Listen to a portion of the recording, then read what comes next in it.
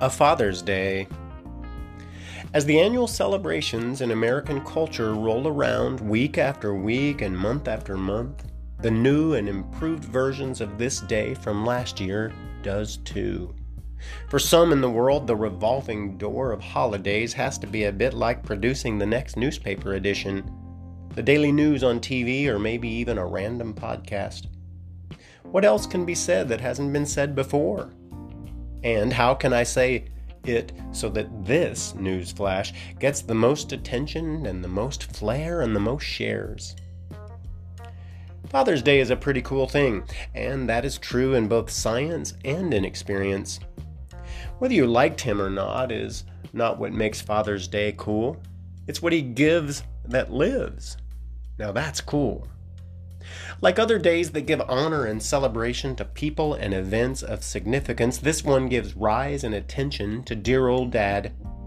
A patriarchal phenomenon, no doubt, yet everything that is male and male referencing surely cannot be attributable to the patriarchs. Agendas do that, of which this podcast is not. Well, there is an agenda of sorts here.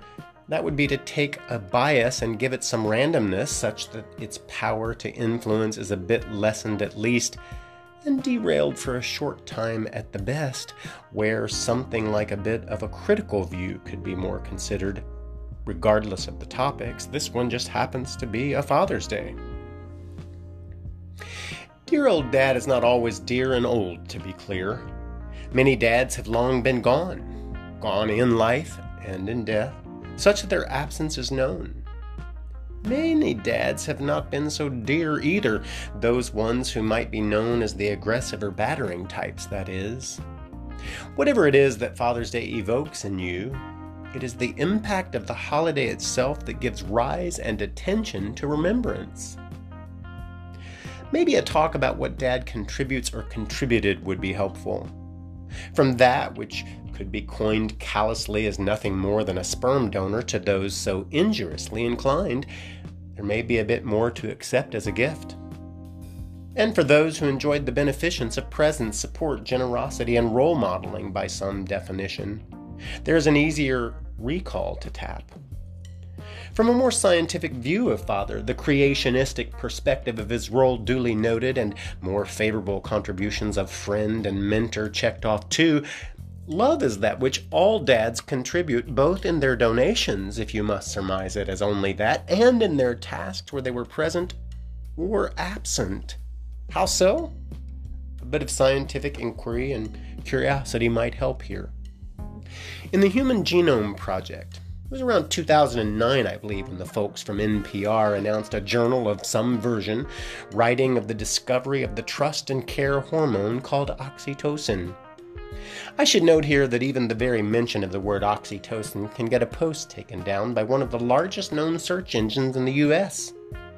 It's something to do with the idea that oxytocin is a drug or a pharmaceutical and therefore some posting guideline violation. You can scan my Blogger and my Instagram and Facebook to find out which one that was. If I recall correctly here, though, it was similar to this post in that it was about Mother's Day some 2 years ago. Anyway, so as not to mention the word too much, oxytocin is my distilled summary of things called the biological equivalence of love. So what does Father's Day have to do with oxytocin? Well, love, first of all.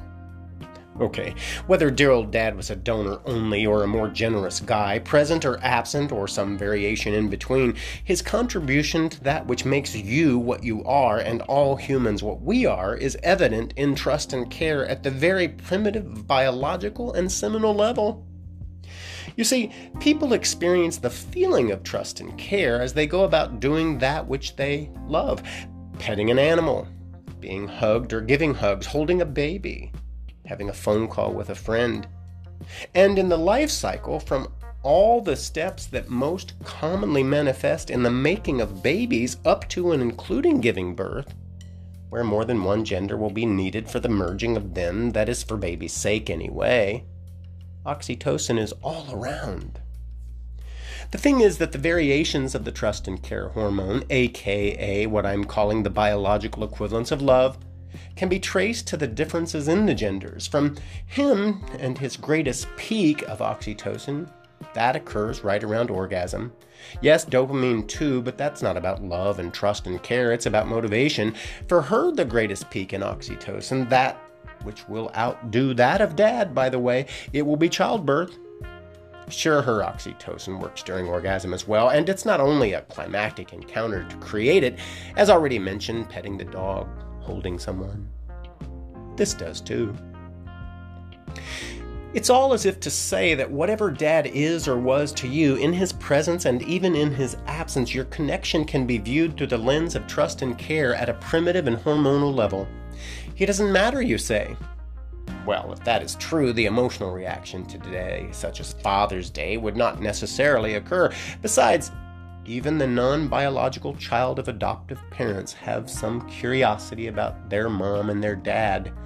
It's possible that this curiosity is not only egged on by a culture of annual celebrations, but by the very moment in which whatever creation is called occurs.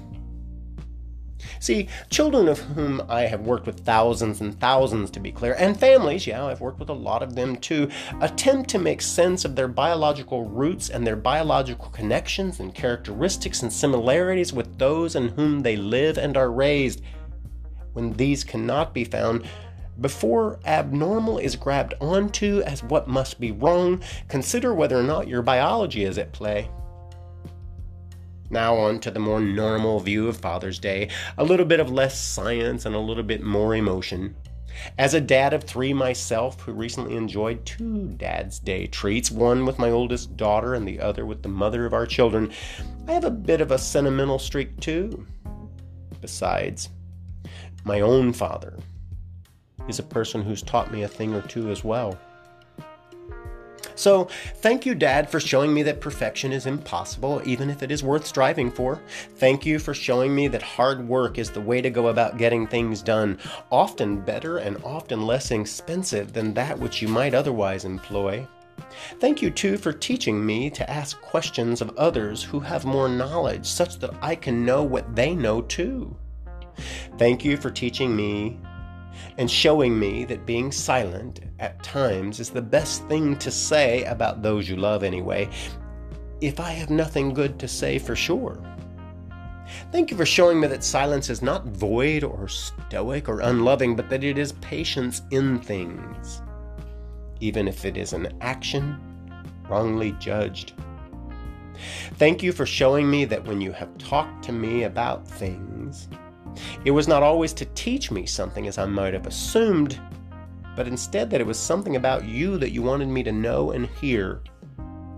Thank you for making those trips from home to Grandma's house in another city when I was a boy, where I learned of another era, another time, and of a people group not so common anymore. Thank you for taking me to church on Sundays, for teaching me to say please and thank you, and for teaching me that a firm handshake is better received than a limp one.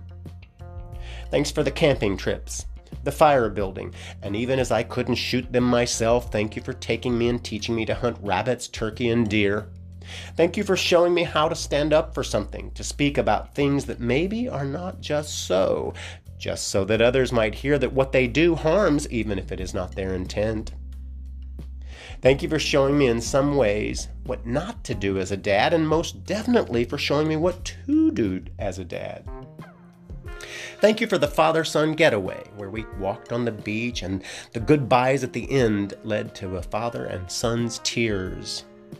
Thank you for being near when my sister and your other baby passed away, and for teaching me and my brother to get along a little bit better, and for finding value in fun things like boats, cars, tractors, and the boy toys that often are so callously judged.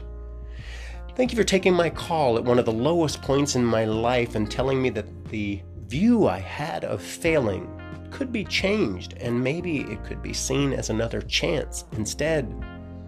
And thank you for the greeting cards and the necklace when my way of being and living took a turn that I'll call radically to the left.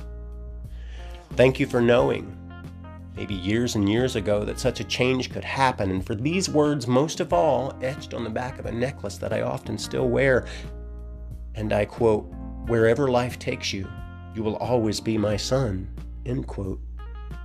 And thank you for showing up and being my dad in all the ways you did so and still do.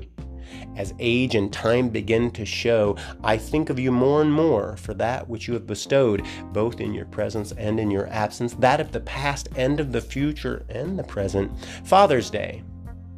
You give something to me every day, and it is trust and care that I choose to regard as the greatest gift of them all.